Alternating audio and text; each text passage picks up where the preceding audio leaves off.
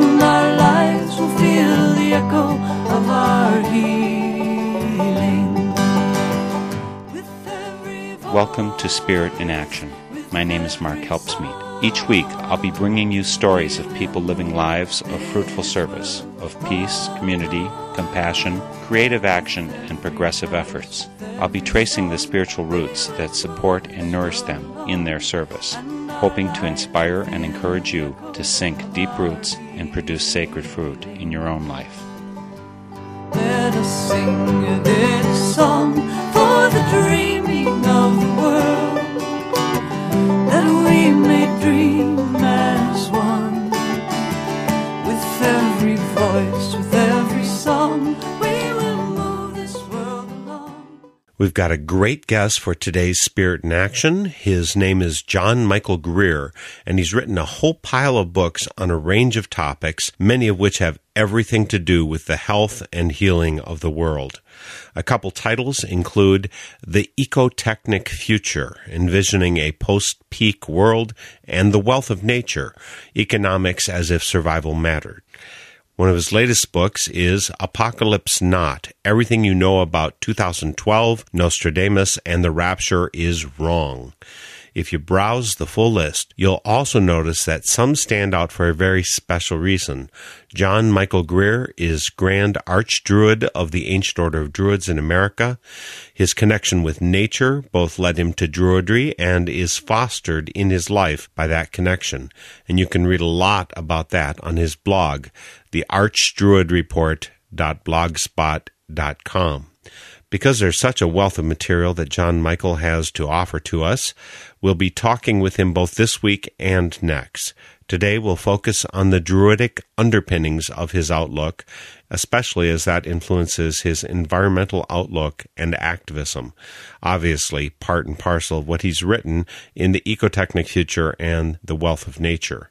Next week, we'll continue with further aspects of that perspective, but also talk about Apocalypse Not and the supposed turning point due to arrive in December of 2012. You'll find that John Michael Greer does an incredible job of conveying concepts, even the most complex, in understandable and compelling ways, and he's a really interesting guy. I suppose we could expect no less from a true archdruid. Before we get John Michael on the phone, I want to get you in a druidic frame of mind.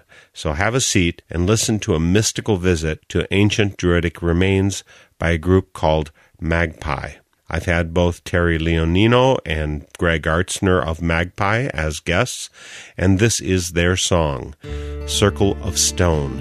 And then we'll talk to John Michael. Magpie, Circle of Stone.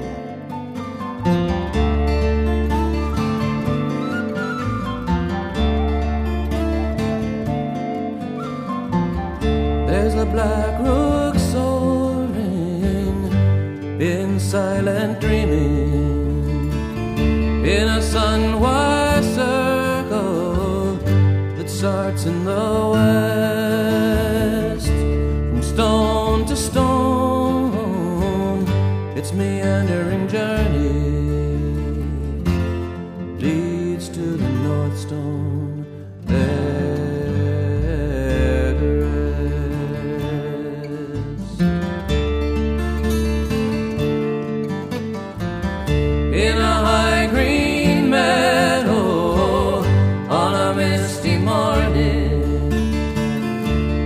follow that path, touching every stone,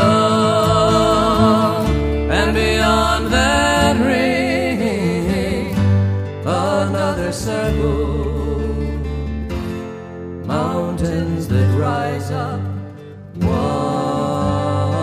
by one,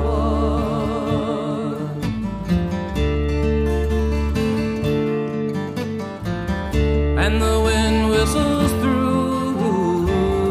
with the flurry of raindrops, chasing a chill that cuts straight to the bone. But you can't really say who's sending that shiver, the sting of the mist or the circle of stone.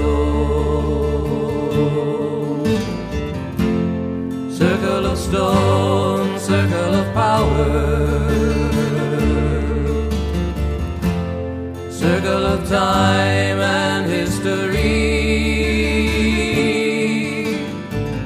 Long have you stood and watched our seasons, circle of magic and mystery.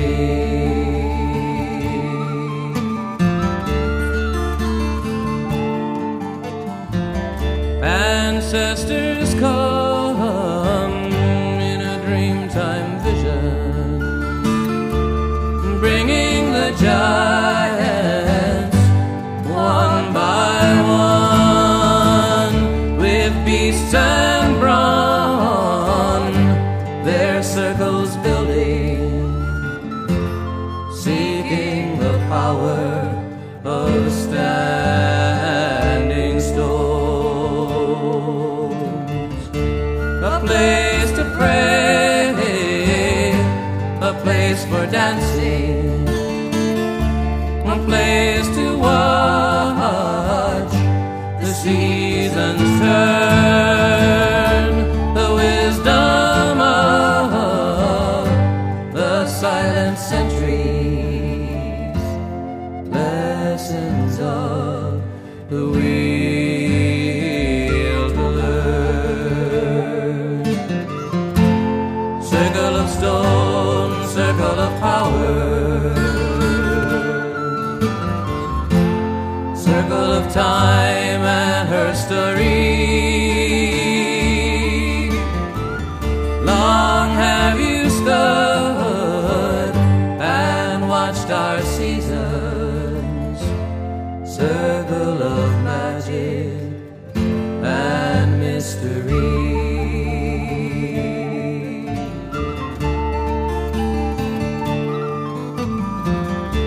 The magpie came in the early morning and took the bread right from my hand. And though I gave it, she did not eat it, but gave it back to me.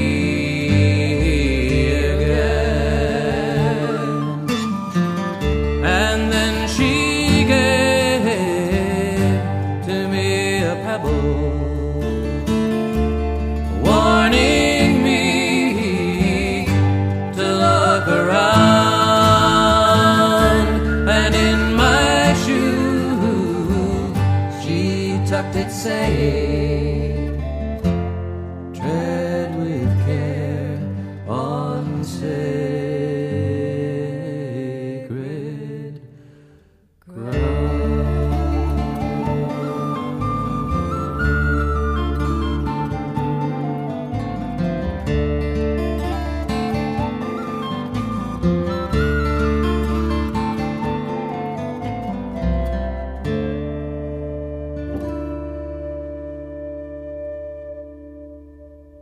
John Michael, thanks so much for joining me for Spirit in Action. Well, thank you very much for having me on the show. Before we get into some really very important environmental issues, let's get something else out of the way. Questions that listeners may or may not have about the validity of druids. Most people, I'm guessing, if they hear about druids, they think about long ago folks doing human sacrifice in the woods, or maybe current day folks who are doing play pretend reenactments of fantasy scenes. I don't know if that sounds accurate to you, but I think that's what most people out there think. I've actually read the Druidry Handbook that you wrote, so I know that these are just really horribly flawed images. So please start us out by telling us what druids are and aren't. Okay. Well, first of all, those images are not so much flawed as the incomplete. The ancient druids did exist. Did they practice human sacrifice? We haven't the least idea. What the Roman writers who comment on that actually says is they officiate at what amounts to capital punishment, the execution of people for various high crimes. There are also people who play dress-up games and get involved in, I think it's World of Warcraft or some of these online things where druids as a character class have some kind of relevance. But there's also another thing going on here, which is that starting about really in the early part of the 18th century, people in Britain, and then a little later on in Brittany and the United States and a variety of other places, started finding their way toward a spirituality of nature that was in part inspired by what was known as the ancient Druids back in the day.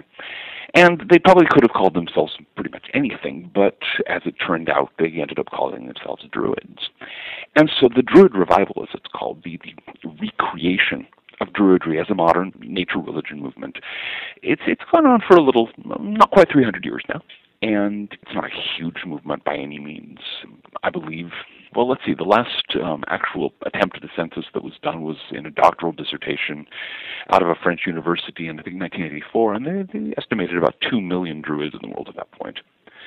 So it's a minority religious tradition. It's been going on for, as I said, pushing 300 years now. It focuses on the sacredness of nature, of the living earth, and these days especially, on some of the real difficulties with humanity's lack of willingness to deal with the fact that we are dependent on the rest of nature, that we are dependent on the living earth for our own lives. Issues of that sort. In terms of myself, I wandered my way into Druidry after kind of a long route through various other alternative spiritualities. I was raised in a non-religious family. My actual title is Grand Archdruid of the Grand Grove of the Ancient Order of Druids in America. That and 350 will get you a cup of coffee, mind you, but it's a colorful title. We're good at colorful titles. That basically means I'm the chief administrative officer, if you will, of one of the dozen or so fairly large Druid orders in the United States. So you're Grand Archdruid of the Ancient Order of Druids in America, and I'm wondering just how deep this vein of humor and irony runs in U.S. Druidry with a site like AODA.org, which maybe means Ancient Order of Druids in America, but everyone else is used to alcohol and other drug abuse. So was there intentional irony there? Not in the least. AODA was founded in 1912 before that other acronym was created, and we were really rather startled because when we launched the first website for the order in 2004, none of us had heard of AODA as alcohol and other drug abuse. We were really rather startled by it, especially when we started getting emails from various people who just noted our URL. And I'm saying, oh, you'll be interested in this stuff about alcohol and other drug abuse. We're going, okay. So we sent some emails around and got all that straightened out. Well, you mentioned another one of the orders, the one that started as something of a spoof at Carleton College in '63, and they called themselves the Reformed Druids of North America. The Reformed Druids of North America. Yes, and RDNA, which for some of us who are scientific types, that maybe means recombinant or ribosomal DNA. They're doing irony there, aren't they? Well, except for the fact that this was founded in 1963. So were people doing recombinant DNA research in 1963? I'm not absolutely dead sure of the point where the structure of DNA was discovered, but it was right around that time. I think there again, it's one of those bits of accidental humor. Not that there's a shortage of a certain kind of dry humor in the Druid tradition going way back. You've got, I'm thinking Owen Morgan, who was a Welsh Druid in the reign of Queen Victoria, who wrote this amazing book called The Light in Britannia, which presents Christianity as a pagan sex cult. Totally deadpan, but it's just one of those things. And to be clear also about what Druidry is and isn't, one of the things that people assume is if you're a Druid, you're not Christian. But some of what I read in the Druidry handbook indicates that there are definitely people who associate it in both directions. That's absolutely true. Many of the early members of the Druid revival were Christians. In fact, many of them were Christian ministers. William Stuckley, who was one of the very influential early figures in the revival, was himself an Anglican minister in England with a parish of his own and all this kind of stuff. So yeah, there's the assumption that there's a break there, but in fact, Druidry tends to ignore a lot of boundaries that are held very rigid in other places, boundaries between the sacred and secular, boundaries between Christian and pagan, boundaries between nature and the supernatural. We look at those and go, well, these are interesting human constructs. Do they actually have any relevance to our life in the world, to our experience of spirituality, and to our need to relate in a sane and sensible manner to the living world on which we depend for our lives? Would you mind saying a few more words, John Michael, about how you got to Druidry? You talked about a couple steps along the way. What were those? Well, like a lot of people growing up in the 1960s and the 1970s, I didn't have a lot of exposure to the mainstream of Western religion, and the exposure that I had left me distinctly unimpressed. I really came of age about the time that the current Christian fundamentalist movement was really getting going. We had Campus Crusade for Christ marching down the halls of my high school and presenting a very strident, very angry, very self-righteous creed as Christianity. And since, as I said, I was raised in a non-religious family, this did not impress me at all. And I know a lot of other people who had the same response. If this is what Christianity means, I don't want any part of it. So I dabbled in a range of things. I spent a while studying certain Asian spiritual traditions, studied Zen Buddhism for a while, studied Taoism for a while, got involved in some of the various Western esoteric traditions, the Hermetic tradition, for example, and eventually, just by way of connections through there, met somebody who was involved in one of the other Druid orders. This was the Order of Bards-Obates and Druids, which is the world's largest Druid order these days. And they invited me in a very casual way. Druids don't proselytize. It's just a matter of, would you be interested? We'd be happy to talk to you about it. And so I got involved kind of that way, by way of a connection with a friend. It just kind of unfolded from there. Sounds like a proper way to do it. You explored and found the place that fit for you. Yeah, exactly. I take it that nature spirituality, that part of it was a particular draw for you. Mm-hmm. To me, that's the crucial thing. All of the really powerful experiences of the sort that I would call spiritual that I've had in my life have been in some relationship to nature.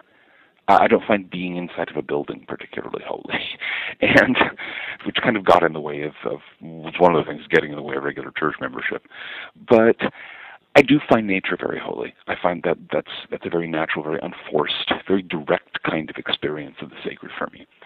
So Druidry is one of the few traditions that really speaks to that directly.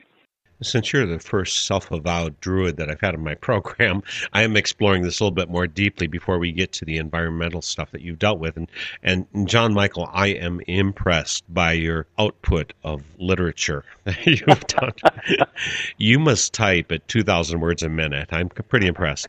I don't know that I quite get to that, but I do type fast, and I have a lot of things to say. I'm a talkative sort, and it makes as much sense to me to talk with my fingertips. One last thing before I go on to more general topics. What is it that you do or should or have to do, or maybe most Druids do, in order to be a Druid? Could I be a Druid? What would it take? Typically, that's always one of those complex questions. As with so many things in Druidry, ask 3 Druids, you'll get at least 5 different answers.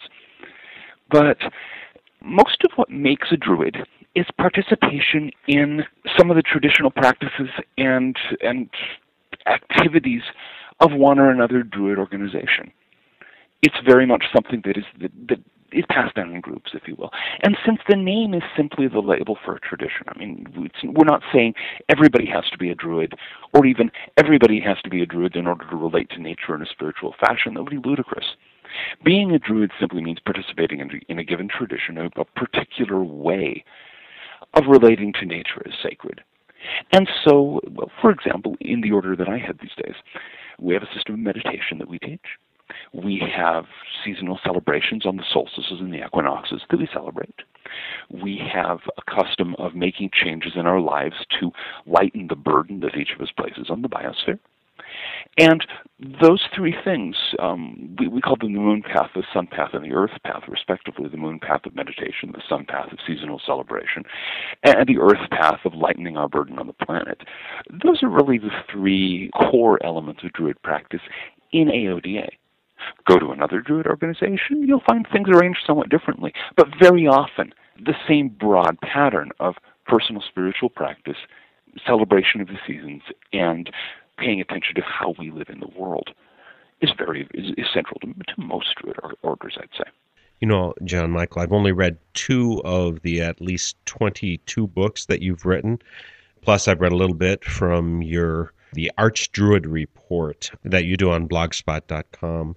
I'm sure that in that reading, those two books and what I've read there, I've only scratched the surface of the ideas and the knowledge that you've been conveying. It's clear to me that there's a much larger body of knowledge behind that. As a matter of fact, turning out 22 books in 15 years, it makes me think of Isaac Asimov.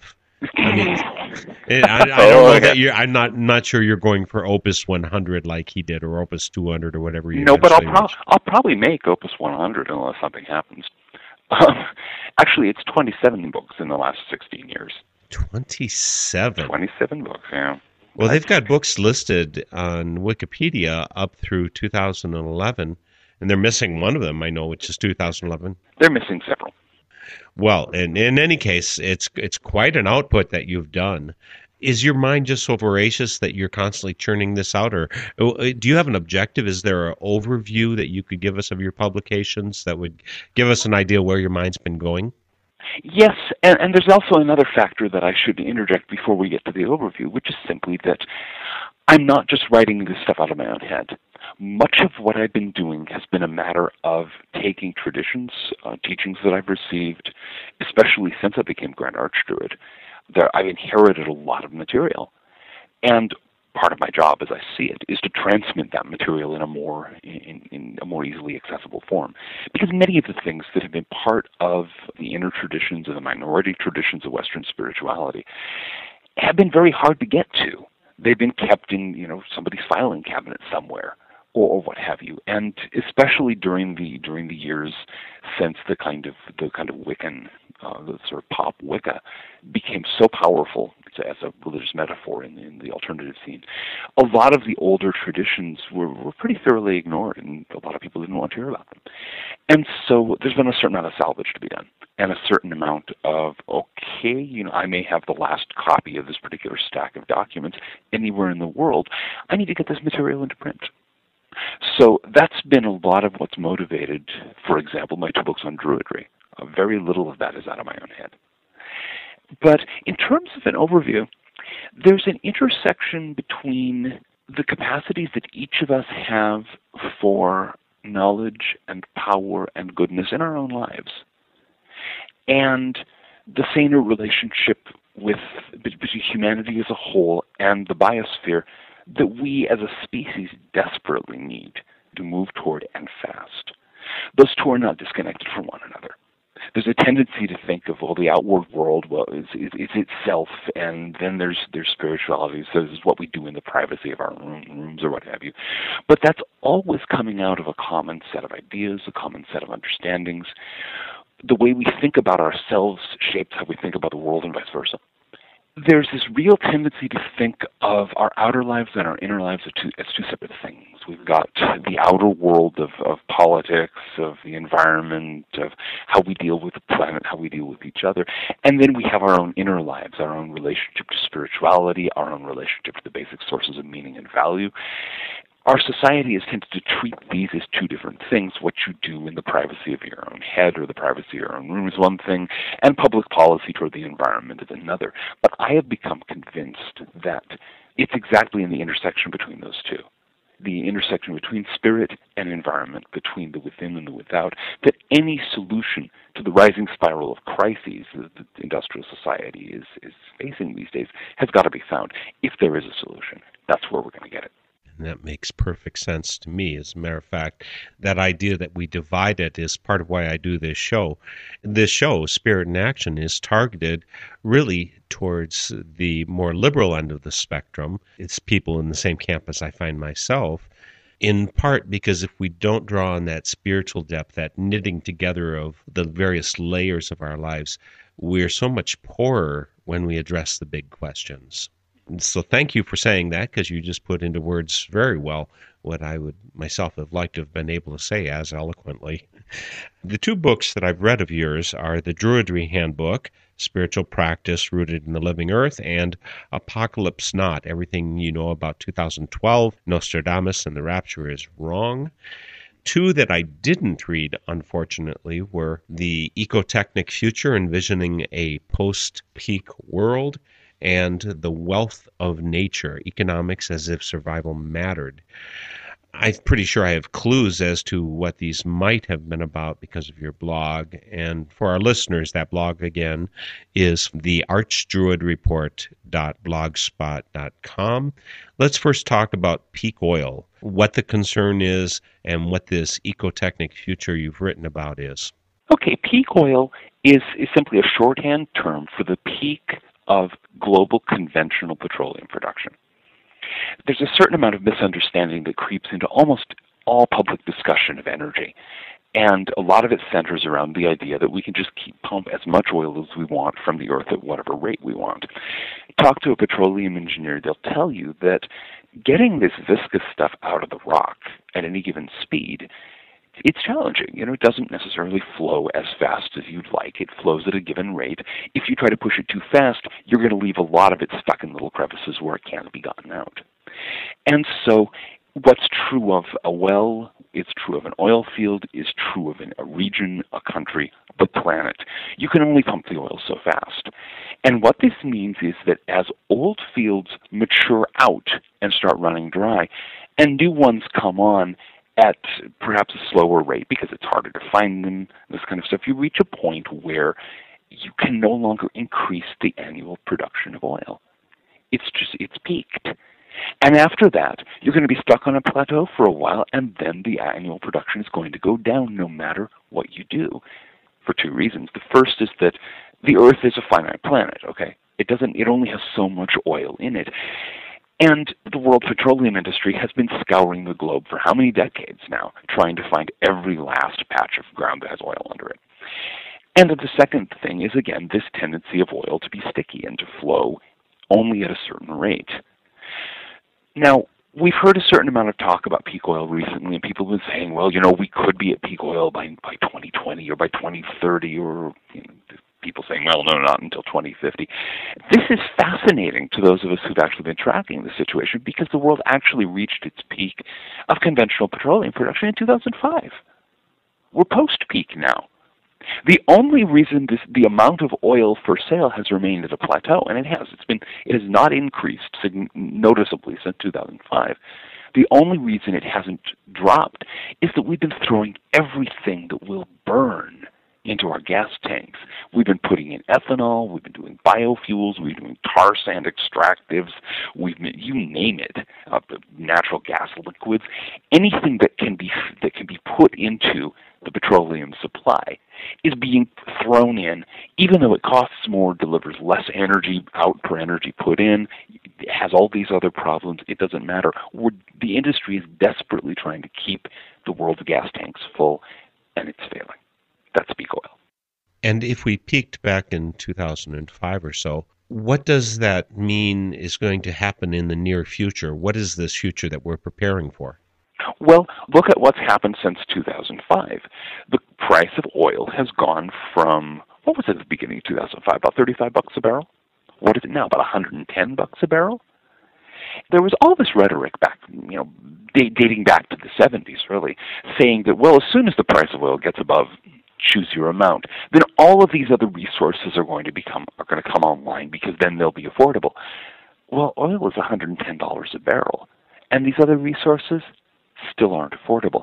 The trick that nobody paid attention to is that all these other resources are being extracted by machinery that use oil. We use diesel equipment to dig coal. We use a lot of petroleum products to put up wind turbines. Fill in the blank. Our oil supply is the energy key that allows us access to every other kinds of energy, as well as providing all our transportation, 40% of our bulk energy. So what we've seen between 2005 and now is a foretaste of the future. What have we seen? We've seen economic contraction. We've seen political chaos. We've seen in the United States and elsewhere, we've got a situation where nobody actually has any solutions. The various parties, the various mainstream parties, basically are just yelling at each other because they don't actually have any answers. They don't have anything they can do or anything to propose because they haven't grappled with the fact, the terrifying fact that growth is over. And we all have this idea, well, growth. We've got to have economic growth. We've got to grow this. We've got to grow that. People even talk about spirituality as personal growth. Growth is so hardwired into our way of thinking. we've lost track of the fact that unlimited growth, for example, in our bodies, unlimited growth has a name. It's cancer. Okay? This idea that growth is always good would be silly if it wasn't so destructive. But that's hardwired into our way of thinking of things, and so it's become almost impossible for us to realize growth is over. We are not going to have growth in the future. We're not going to have growth for a very, very, very long time to come. Certainly not in our lifetimes, and probably not for very, very long after that. We are going to have to make do with less. We are going to have to learn to get by on less extravagant lifestyles. Buying strawberries in January. I mean, many of our listeners must have read the Grimm's fairy tales back in the day. And I forget which one it is, where the orphan child is driven out in the snow by the evil stepmother and told, at Christmas time, go get me some strawberries. And that was just the most impossible thing. Nowadays, you just go down to your grocery store. That kind of extravagance, that kind of wild extravagance, we can't afford it anymore. But we haven't grappled with that fact yet. So the future that is ahead of us is a future of retrenchment, of contraction, of learning to get by on less, of relearning a lot of lessons that our grandparents and great-grandparents knew, and that we forgot during the age of abundance, that burning up the Earth's cheap petroleum supplies at a high speed briefly purchased us. The delightful discussion you're listening to is called Spirit in Action. I'm your host, Mark Helpsmeet. This is a Northern Spirit Radio production. Website, northernspiritradio.org. On the site, you'll find more than 6.5 years of archives of our programs. You'll find links to our guests, like to John Michael Greer, who's with us today for Spirit in Action. You'll also find a place to leave comments. We love hearing from you. Please drop us your bit of wisdom and insight. Again, John Michael Greer is the author of 27 books on numerous topics, among them Druidry, Peak Oil, Nature-Based Economics, and Apocalypse. He's also Grand Druid of the Ancient Order of Druids in America, and we'll get back to talking to John Michael in a moment. But first, I thought a bit of music by Joaquin Erickson would be appropriate, heartfelt music on today's topics. Here's Joaquin Erickson and his song, Forgetting Home, a song about global warming. Then back to John Michael Greer. At the time of man's splendid glory, when wealth-filled nations of old, at that time came a plague in the heat that took hold of the earth and home of all who's known. Heaven's tears fell upon man's hand, raging fires rippled through his land, but he fought with his heart turned to stone, for he forgot all about his home.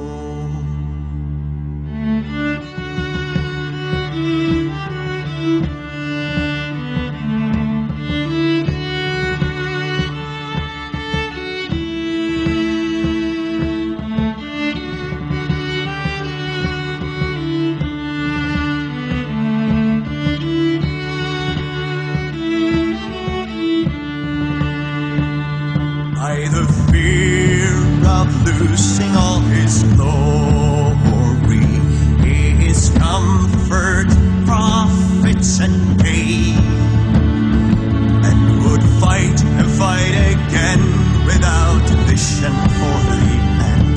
All his care for how his wealth was spent, raving oceans crushed the dreams of man, stormy winds down his plans, each at night would destroy mankind's throne, when he forgot all about his home. At the end of time for mankind's glory, he will think of men yet to come, the unborn yet to be, of his children that would see his careless waste and lack of dignity. Price of pain echoed through all lands, sang which tears fill the heart of man. Mankind failed, and the light of earth was gone. Man cried a lot when he realized he was home. And this is not exactly Morning in America type ideology. I mean, it's so contrary to it. No politician wants to touch this one. No politician. Well, the whole Morning in America garbage. I'm sorry. I know there's a lot of people who are very fond of Ronald Reagan, but up until the Reagan administration, America was actually moving painfully, slowly, clumsily toward sustainability. We had that idea. And then the faction around Reagan was able to elbow their way into control of the Republican Party and announce, hey, no, we don't have to do this. We can party hardy. And what happened is we basically sold our future. We basically sold our future in order to have a few more decades of wild partying. Was it bright? No. And the whole Morning in America business was part and parcel of that.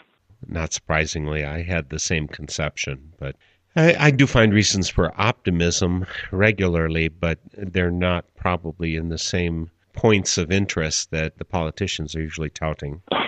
Mm-hmm. Do you have some kind of a background, education related to environmentalism, or is this just a homegrown enthusiasm of yours? Well, back in the day, back in the late 70s and very early 80s, I was actually preparing for a career in the alternative energy field. I took classes at the Huxley College of Environmental Studies. I don't know if that even exists anymore. It was connected to Western Washington University in Bellingham. Learned organic farming and helped build a wind turbine and all this kind of stuff. I was deeply into that stuff.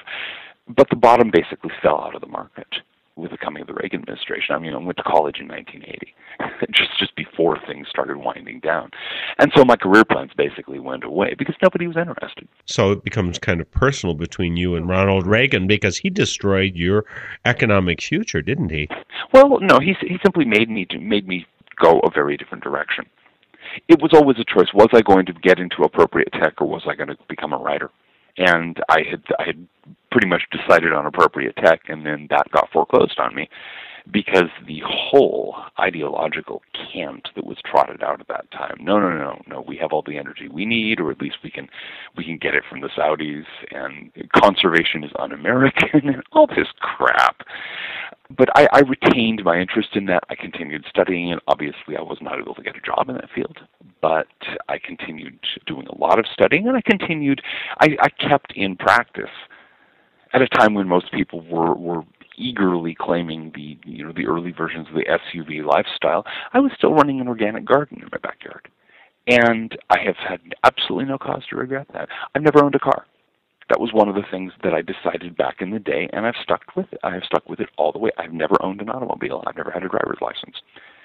I've had to make certain changes in my lifestyle to fit that, but it's also meant that I've had many hundreds of spare dollars every single month that would have gone on car payments and gasoline and all the other expenses. This made it much easier to pursue a writing career during the early phases of that, when writing doesn't pay that well. Yes. Most writers are... I think they have to adjust to the idea of not having personal possessions very much. They've got paper, and that's pretty important, and they're typing material.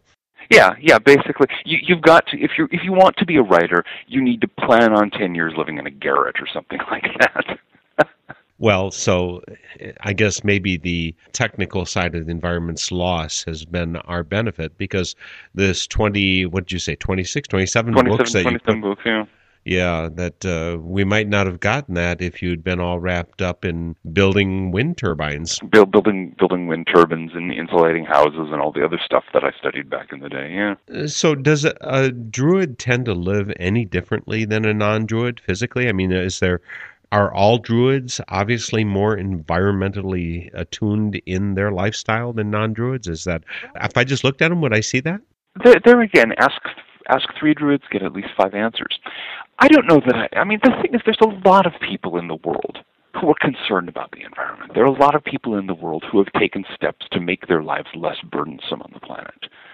I don't know that Druids have any special claim to virtue in that field. It is true that I know a very large number of the Druids that I know are quite comfortable with a much simpler lifestyle than many other people. You'll find a lot of Druids who don't have a television in the living room. You'll find a significant number of Druids who don't have a car in the driveway. But it really varies, because our faith is not one that focuses on commandments or on one person telling another person what they have to do. So there's a lot of flexibility. In AODA, for example, in our first year training program, we ask each student to make 3 changes in their lives to cut the burden they place on the biosphere. But we don't tell them which 3 changes to make. They have to come up with them and stick with them for a year and pay attention to what they learn by doing that. So it can be very complex as to what specific angle and what specific appearance you get as a result of that. There are Druids who you would look at and go, oh man, back to the land hippie, okay? And there are Druids who you would look at and you would never guess. Well, I did read in the Druidry Handbook, you have some of the levels that you can go through, 3 degrees of initiation. You call them Druid Apprentice, Druid Companion, Druid Adept. I assume that you're an Adept because you get to write about that kind of thing. I get to write about this stuff, yes. I've worked my way through. I've actually been through the equivalent in 3 different Druid orders. There's a lot of overlap.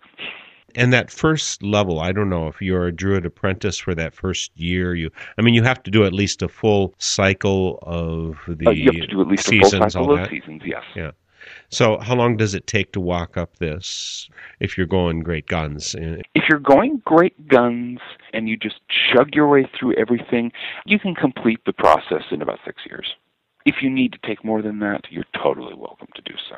Again, it's not a race. And is that what you did? Well, one of the things that added complexity when I became a member of AODA is that AODA at that time was nearly extinct. It was one of the old line Druid orders that had very few, in fact, it had essentially no new members for a couple of decades. That happened to a lot of the old line alternative American spiritual groups back in the day. Again, people got into Wicca and things like that. And the older American groups, they were like uncool. So when I actually found AODA, and that was kind of a complex process, I came to them with an extensive background in other Druid orders that essentially covered the same territory.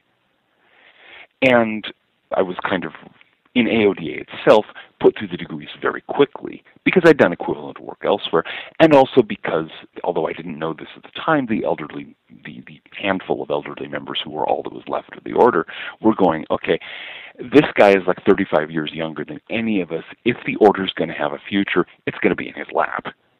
And that basically, I ended up getting pole vaulted into the big chair in AODA and said, okay, kid, let's see what we can do with this. But in the course of going through the equivalent training in the Order of Bards, Oviates, and Druids, I think it was 5.5 years that it took me to go through the whole thing. And it was a slightly different program. Is there any area of the world, maybe a demographically significant group, a city, a state, village, a neighborhood, whatever, that lives its lives particularly in a way that would be harmonious with your Druidic outlook? You know what I'm saying? Just living in that kind of harmony or connection with the seasons or connection with Earth. It's very easy to imagine someplace off there where people live in harmony. I find that not a useful thing to even think about. The question is how each of us can live in greater harmony with nature right here, right now, wherever we are. AODA has members all over the place, fairly thinly scattered on the ground at this point, although there are some local groups beginning to form. Some of the other Druid orders, likewise, I don't know of any Druid order that even comprises a majority in a given neighborhood. And it's simply, we're thin on the ground. There's only maybe 2 million of us in the world. I think maybe I didn't make my question quite clear enough. It's not necessarily that it's a group of Druids that are occupying a neighborhood, but a region that's living in a way that would be in harmony with the Druidic outlook. So that, people who are, thoughtfully engaging with these questions on a wide basis so that society looks like it. If you had to pick a city, village, nation, place to live that you thought was living harmoniously with that, where would you put yourself down? I wouldn't. I'd say where you are. And where you are living the way you should be living. I don't think, again, there's this tendency to romanticize distance, and that's the opposite. We need to engage with the world right where we are right now. Is there some place out there somewhere? I haven't the least idea. It's not of great concern to me. The thing that concerns me is living my life and helping other people to live theirs where they are, when they are, with what they have right now. Well, I mentioned another book that you wrote, Wealth of Nature, Economics as if Survival Mattered. And I'm pretty sure this has got all kinds of crucial insights into it that I'd benefit if I actually got an opportunity to read that. I just don't read fast enough. I think you can probably type faster than I can read. It is possible. I imagine that industrially oriented folks immediately think, when they hear a phrase like wealth of nature, they think about mineral extraction. But I'm guessing that's not what you've written about. No. One of the great blind spots in modern economics is the idea that that our economic life as human beings doesn't depend on nature. That we're just kind of producing stuff out of thin air by combining labor and capital. Now, in fact, studies that have been done indicate that out of, say, every dollar of value that's in circulation in any economy in the world, 75 cents are actually provided free by natural systems. Everything from fertile soil, rain for crops, pollination. I mean, we're busy wiping out the honeybee population, so we're starting to notice that. There's all of these services that are provided by nature to the economy on which our economic life depends moment by moment. And economists ignore this, and because they ignore this, they've been making endlessly stupid decisions about what our economic priorities should be. In fact, because 3/4 of our economic wealth comes from nature directly, the most important investment that any society can make is investment in building up its biosphere, building up its local ecosystems, which provide it with services like clean water, fresh air, fertile soil, pollination, viable diverse seed stocks. I could go on for a week. So the major point of the book is to sort out precisely that we've got a primary economy, which is nature, which is the natural world as it exists outside of human activity. The secondary economy is what we do with the goods and services we receive from nature, the production of human goods and human services. And then on top of that is a tertiary economy, which is money. And money is simply a set of arbitrary tokens. Money is not wealth. You can have I promise you, I could give you a suitcase with $1 billion on it and stick you on some desolate island in the Aleutians, and you would still starve or freeze to death. Because money is not wealth. Money is just a set of social tokens that we use to distribute wealth. And economists confuse money with wealth all the time. We've got this fiasco going on in Greece right now where they're juggling this immense pile of essentially hallucinatory money. Money that's loaned into existence, money that is piled up, debt upon debt upon debt. And they're trying to deal with it by lending more money and spending more money and generating more money, when the problem is that Greece can't support its lifestyle based on its own production. Okay, there need to be some changes within the Greek economy, within the actual economy of goods and services. But those aren't happening because all of the economists are fixated on money. So that's kind of the Cook's Tour version of the wealth of nature. It goes into a lot more detail and explains a lot more of how the way we relate to wealth is problematic, how it's landed us in many of our current economic and political problems, and how we could fix that by paying attention to the fact that our economies are dependent on nature, that the most important investment we can make is investment in nature, and in straightening out our relationships with the natural sources of all our wealth. I think you'd have a lot of our listeners on board with you there. I think that's very clear that that's fundamental to us. I'm wondering if some listeners, whether they come from Christian or other backgrounds, they say, how do you proceed in constructing your values pyramid, if you will?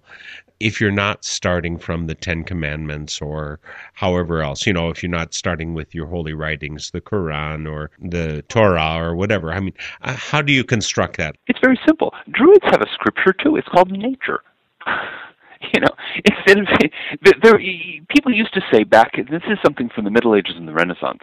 A lot of very good Christians, in fact, used to talk about how God had written two books. There was the book of nature, and then there was the Bible. One of those books has had some rather complex processes of translation and interpretation. The other one, much less so. And so one of the currents, in fact, in Western civilization that Druidry, the modern form of Druidry, evolved out of, is this recognition that we can learn spiritual lessons by paying attention to the natural world.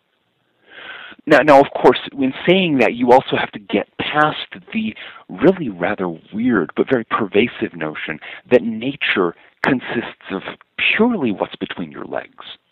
I mean, there's some problems in the Western world about this equation of nature and sex. And people get very bent out of shape. Well, you mean do what's natural? You mean get out there and fornicate 24/7? No, that's not natural. I mean, we've got some very weird habits that have slipped into our way of thinking because of certain hiccups in our cultural habits of thinking. And so, those are our listeners who may be devout Christians and may be thinking, well, if you're paying attention to nature, you're going to be fornicating all the time, or you're going to do this, or you're going to do that. Nature has a lot of lessons to offer. One of the lessons it offers is that people beings, any kind of living thing, that wastes its resources and lives as though there's no tomorrow is going to be in very deep trouble. We can also look at simply how things happen in the world and discover that virtue, as the Greeks pointed out a very long time ago, I mean, the Greek word for virtue, arete, literally means excellence. The classical virtues are those things that lead to excellence in human life. And if you actually pay attention to human life and to the capacities for excellence, you get a very clear sense of what works and what doesn't. And it actually corresponds very closely to the ideas of virtue covered by people like Aristotle, for example, in the Nicomachean Ethics. In the same way, I'm not very up on New Testament Greek, for example, but I've been told that the word that is translated sin in English, in Greek actually amounts to missing the target, blowing it, in effect, which makes us, and you don't have to have a particular book to get there. You don't have to have one particular volume to figure these things out. People have been figuring them out for a very long time, which is why moral philosophy around the world tends to light on very much the same topics. Read a Buddhist tract on ethics, or a Shinto discussion of ethics, or Native American ethical traditions, you'll find that they cover pretty much the same ground. And if it comes from our experience, we can verify it. We can verify it. Right. Yeah. Go out there and watch the natural world. See what works and see what doesn't. It's a very useful mirror to our expectations, or a very useful, not so much a mirror, as a very useful test for our expectations, our assumptions, our ways of thinking about the world, because you can see when it fails. And if we look at our own lives clearly, we can see where it fails. That's all the time we have today for Spirit in Action, but we'll be back next week with more of John Michael Greer and a number of topics, and we'll be especially talking about the presumed coming apocalypse on December 21st, 2012, the end of the Mayan calendar. That's just scratching the surface. See you next week for Spirit in Action. The theme music for this program is Turning of the World, performed by Sarah Thompson. This Spirit in Action program is an effort of Northern Spirit Radio. You can listen to our programs and find links and information about us and our guests on our website, northernspiritradio.org. Thank you for listening. I am your host, Mark Helpsmeet, and I welcome your comments and stories of those leading lives of spiritual fruit. May you find deep roots to support you and grow steadily toward the light. This is Spirit in Action. With every voice, with every song, we will move this world.